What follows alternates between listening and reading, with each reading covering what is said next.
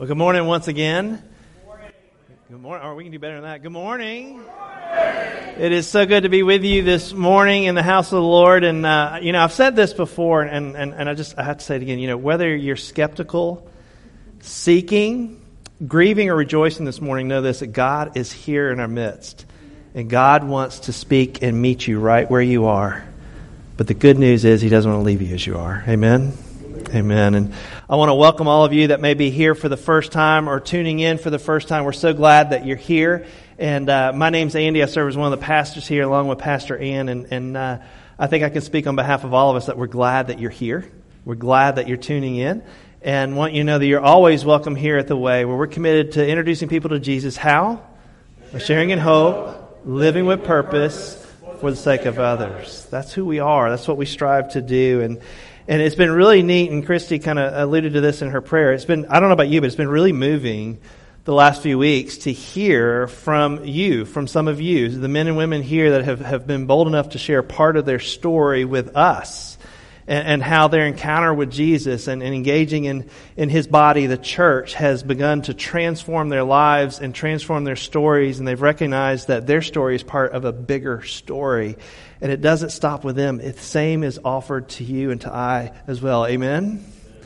And we've also had the chance to dive into Scripture and to look at the lives of those that are captured there, like Leah and Levi, that of Joseph and Esther. We've looked at a number of people's lives and their stories and how they, too, having encountered God, have forever been changed. Their lives been changed. Their stories been changed. And they, too, became part of God's bigger redemptive story. And we're going to continue that today, but we're going to go into a story where we don't know their name. We know that it's a woman that Jesus encounters at the well. You may know that story. It's in John chapter 4, but we don't know her name. But her story is extremely significant. In fact, if you look at John and all of the encounters that John captures in his gospel, stories of Jesus encountering individuals, this takes up the most space of any other encounter in the entire gospel. So this is something significant. This is someone of significance. And John wants us to learn from this. And we know her often as the Samaritan woman or the woman at the well. But if we had all day today, I'd read the whole of the encounter with you, but I won't. I'll spare you that. But I'm going to invite you, if you have a Bible app or if you have a Bible handy. In fact, you know that one of our core values is grounded in God's Word. If you look at the back of the pew, we have new Bibles that we have placed out there. Those are for you. They're for using in worship. If you don't have a Bible at home, it's for you to take home. We want to put the Word of God into the hands of the people of God.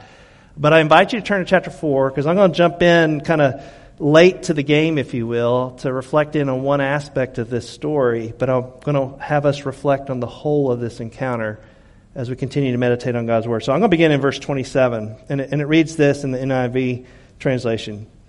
Just then, His disciples returned and were surprised to find Him talking with a woman. But no one asked, "What do you want?" or "Why are you talking with her?" Then leaving her water jar, the woman went back to town and said to the people, "Come see a man who told me everything I ever did. Could this be the Messiah?" They came out of the town and made their way toward Him. This is the word of God for the people of God. Thanks be to God. Would you join me in praying this morning as we continue? Lord, we thank You for Your word, and I thank You that the written word is not simply a static word, but it is the living word. It all points towards You and toward Your Son, Jesus Christ, the Word.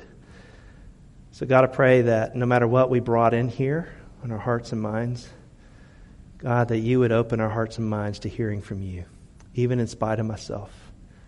So, Lord, may the words of my mouth and the meditations of our hearts be pleasing to You, O Lord, our rock and Redeemer. I ask this in the name of the Father, and the Son, and the Holy Spirit. And everyone said? Amen. Amen. Amen. I've looked at this story a number of times, and there's a lot of things that I've taken away from this encounter that Jesus has with this woman. But this past week, and really over this past summer, there's been a part of this that has stuck out with me, and it's this where I picked up with, where it says, just then His disciples returned and were surprised to find Him talking to a woman. Surprised. It begs the question, where were they? Because obviously they've been off somewhere. And why in the world are they surprised that he would be talking to a woman, talking to this person? Well, to get a grasp of that, we have to zoom out. We have to know a little bit of the context of the text to understand that. And if you look back, you recognize the beginning of John chapter 4, that Jesus has kind of caused a stir. He's kind of created enough attention in Judea where he is. John the Baptist has been preaching and baptizing. Now he's preaching and baptizing, and even more people are coming to Jesus, and the Pharisees take notice, and he's like, I just need to bow out of this. So he goes from Judea to Galilee. And if you know anything about geography, Judea is in the southern part of what was ancient Israel. Now it's occupied by Roman rule. Galilee is in the north, and in between is this place called Samaria. And if you look at verse 4, it says that he had to go. He had to go. Now, I don't know about you, but, I'm a logistical person. You can ask my family. I like to talk about logistics, logistically speaking, right, Claire? Logistically speaking, the quickest way from Judea to Galilee is through Samaria. But there's a little thing you need to know about Samaria, a little thing you need to know about Samaritans that perhaps is part of the reason that these disciples are a little surprised that he is speaking to someone there. Because, you see, these Samaritans were perceived as less than. These Samaritans were perceived as half-breeds. These Samaritans were Jewish people that were part of the northern kingdom in ancient Israel. And when Assyria took them over and took them into exile, what they did is they intermarried. And in that, they were introduced to other religions, and they intermixed their faith with that of the Assyrians. And the Jewish people that were part of the southern kingdom also got conquered. They got conquered by Babylon, and they got hauled off too. But when they married and when they did that, they did not intermarry, and they did not introduce other faiths. They didn't blend and mix them in. And so the Jews looked upon the Samaritans as half-breeds. They looked at them as unclean. They had allowed some impurity, if you will, into the people that were called the people of God, set apart for God. And so part of what perhaps surprises the Samaritans, or not the Samaritans, the disciples, is that he's speaking to a Samaritan. I mean, any upstanding Jew would do anything and everything to avoid going through Samaria. Logistically speaking or not, they would go around. But we find that Jesus had to go. Now, he wasn't forced to go, but Jesus chose to go. To go to a place that others would tell him not to go. To a people that they would tell him not to engage with. And so we find that he journeys to a town called Sychar. There's a well on the outskirts of town. It's the midday. It's kind of hot. And so Jesus is taking a rest, and his disciples decide to go into town and go through the drive-thru at McDonald's and get Happy Meals for everybody because they're hungry. Y'all with me? They weren't McDonald's back then, and it probably wasn't even kosher, so it probably wasn't what they were going to get. But they were hungry nonetheless. So the reason that they're returning is they've gone off to find food. And in the middle of that, he's having this conversation. And so when they get back, they thought he was just going to kind of chill out and rest while they found food. And they find him not only speaking to a Samaritan, but also to a woman. And in that, what they're seeing is that he has not only crossed these ethnic barriers that had been set up, if you will, between Jews and Samaritans, but he's crossing socioeconomic or socio norms of that day where women were not to be spoken to by men. That men were discouraged to speak to women in public. And yet here we find Jesus doing just that. And so as they return with their Happy Meals, they're finding him speaking not only to a Samaritan, but also to a woman. And they're a little bit surprised. I think in many ways that's perhaps why they found themselves surprised there at the well. But what's interesting is if you start looking at the conversation that took place before they return on the scenes, before what we read today, we find that this woman's equally surprised. She too is surprised at this encounter. And in part, I think she's surprised because she's surprised to find anyone at the well. It's high noon. It's hot as snot outside. This is not when you go and draw water. If you're drawing water for your home, you go in the cool of the day, either in the morning or in the evening. This is often when that was done. Often it was done by women in that day, but whoever was doing it, they would come in the morning or in the evening, not in the middle of the day. And so we find this woman coming, not anticipating anyone, much less Jesus, to be there at the well. She's not anticipating a conversation. In fact, maybe she's even avoiding a conversation by coming at the time of day that she has come. And yet what we find is that Jesus initiates conversation. He asks her a simple question, could you give me something to drink? And it's there where I think we really realize that she's surprised by this conversation.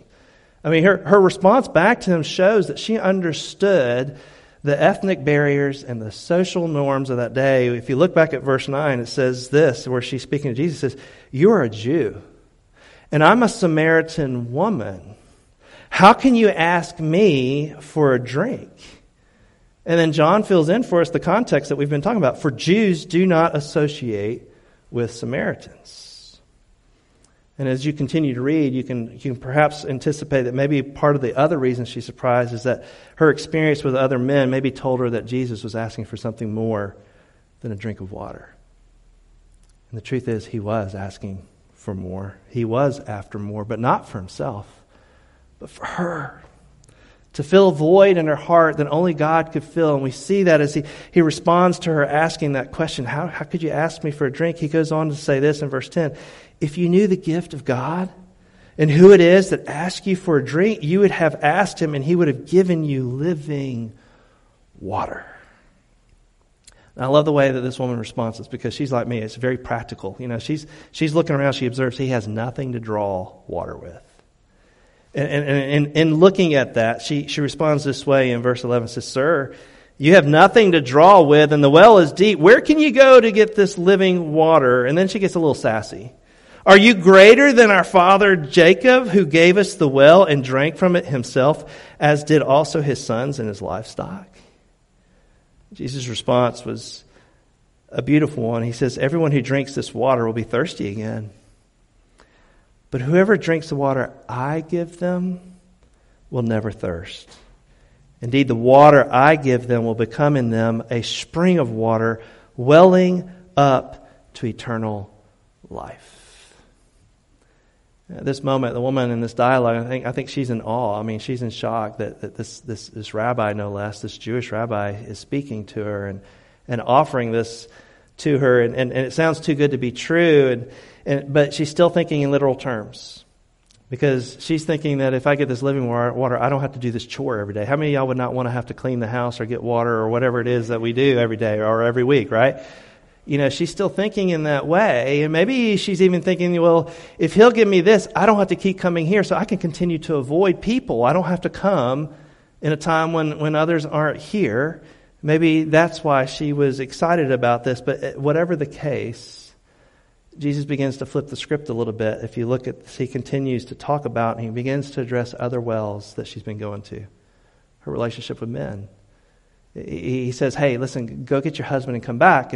And she's forthright. She says, "Listen, I have no husband." And he says, "You're right in answering that way. You've had 5 husbands, and the man that you're living with now is not your husband."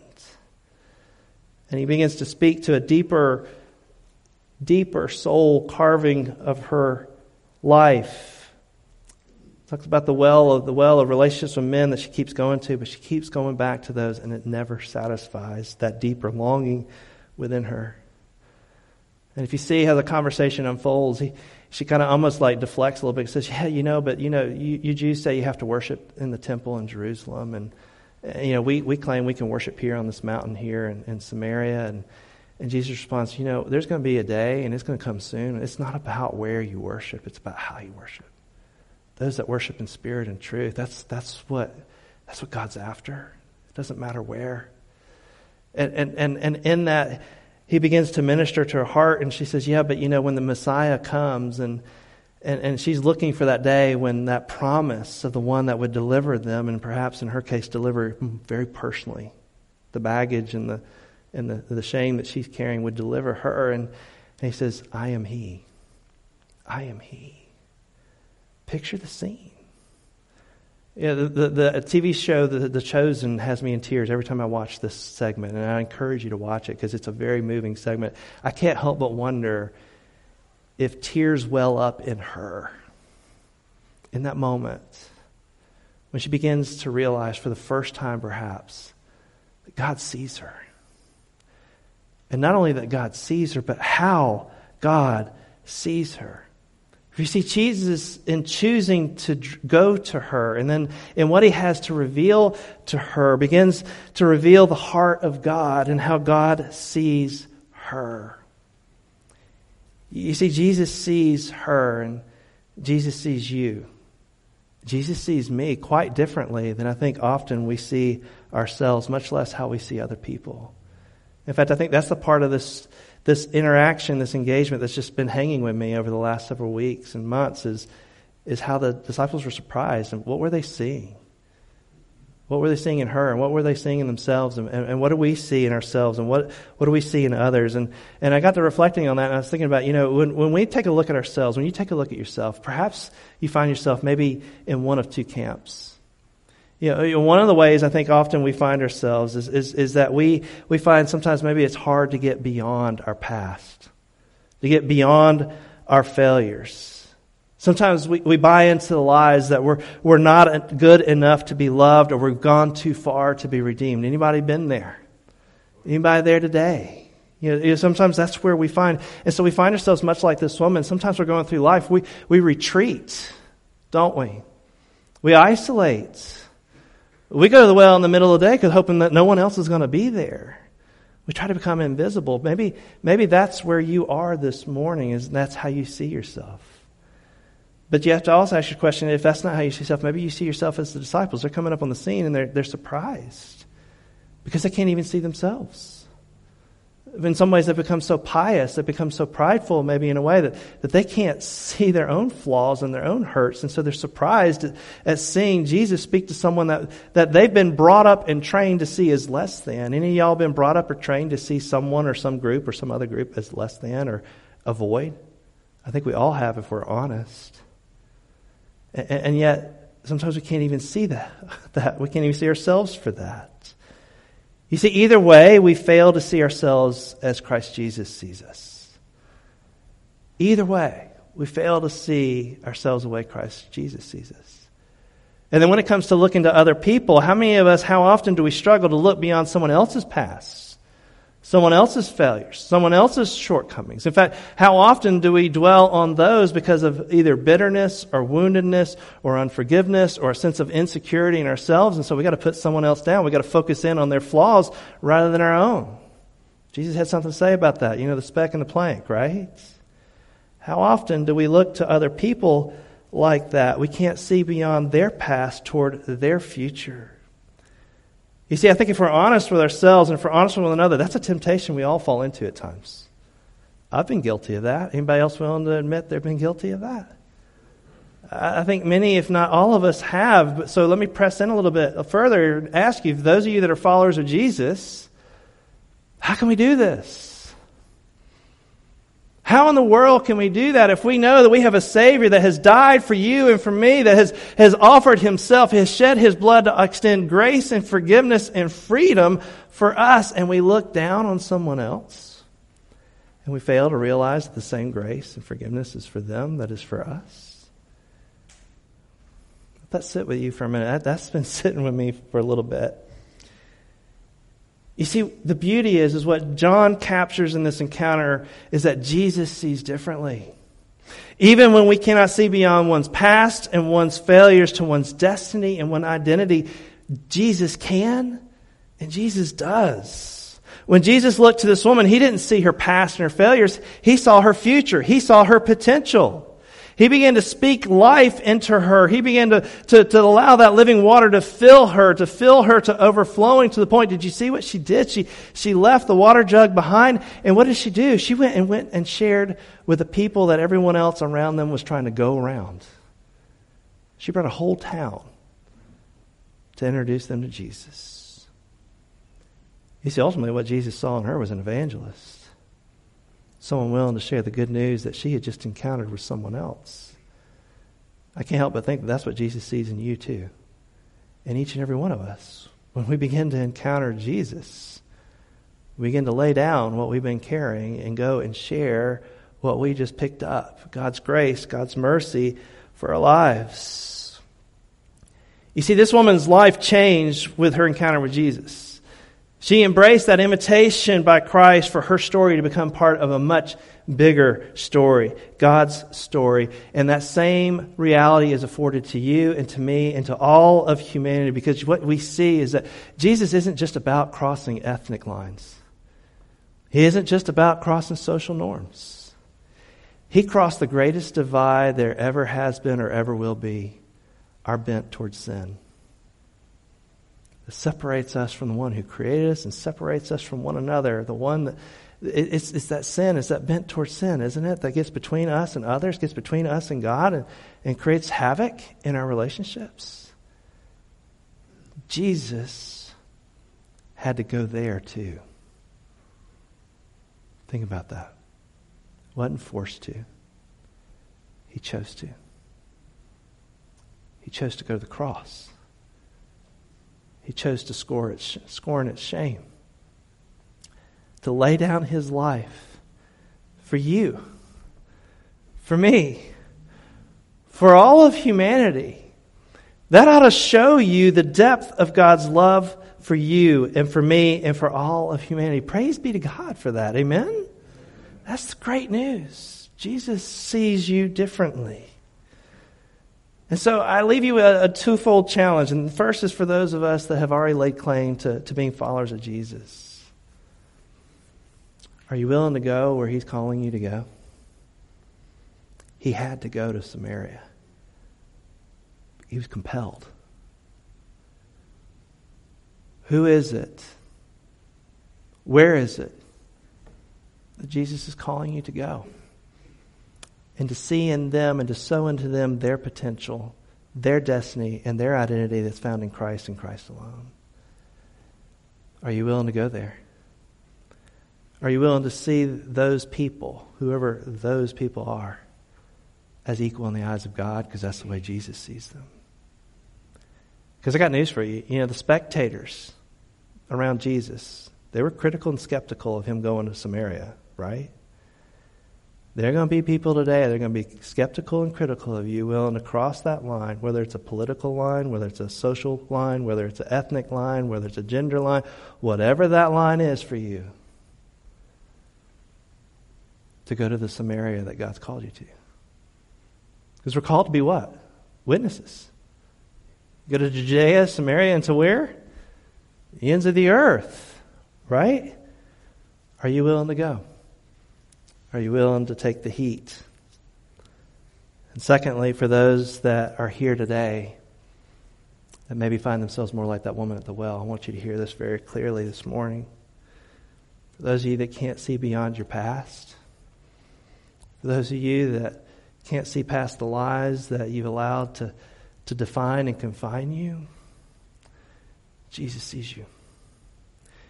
Jesus loves you. Jesus died for you. Jesus extends his grace to you. Jesus extends his forgiveness to you. Jesus desires to be in a relationship with you. He's inviting you, just like the woman at the well. Would you just simply allow him in? Would you allow him to fill your heart with the living water that will quench that unquenchable thirst that you've been going to anywhere and everywhere else for? He's willing. He's here. He wants to meet with you. If you don't know this Jesus, there are people sitting to your left and right that might already know Jesus. Would you be willing just to ask them, say, would you share with me your journey with Jesus? Allow them to share their story with you, just like we've heard of stories over the last several weeks. Or come talk to Pastor Ann and I. Don't miss out on the opportunity that Jesus has for you today, because he sees you. He's come for you. And he wants to speak to you. Amen? Amen. I'm going to invite the praise team to come up and lead us in a song. And as they do, I want to invite you to let you know that this prayer rail is open. Maybe you need to lay down some things today. Some things that you've been holding on to. Maybe some misgivings as to how you've seen other people. Maybe you need to come to him and allow him to speak to your heart. Because you're like the woman at the well and you've been hiding and running all this time. And he's there in clear sight, willing to come to you in the heat of the day, in the heat of the moment, and to speak to you. He's willing to speak to you right here, right now. So I'm going to close us in prayer here, and then I'm going to allow them to play. But as they play, the rail's open. Jesus is here. He sees you. Amen? Let's pray. Almighty God, I thank you.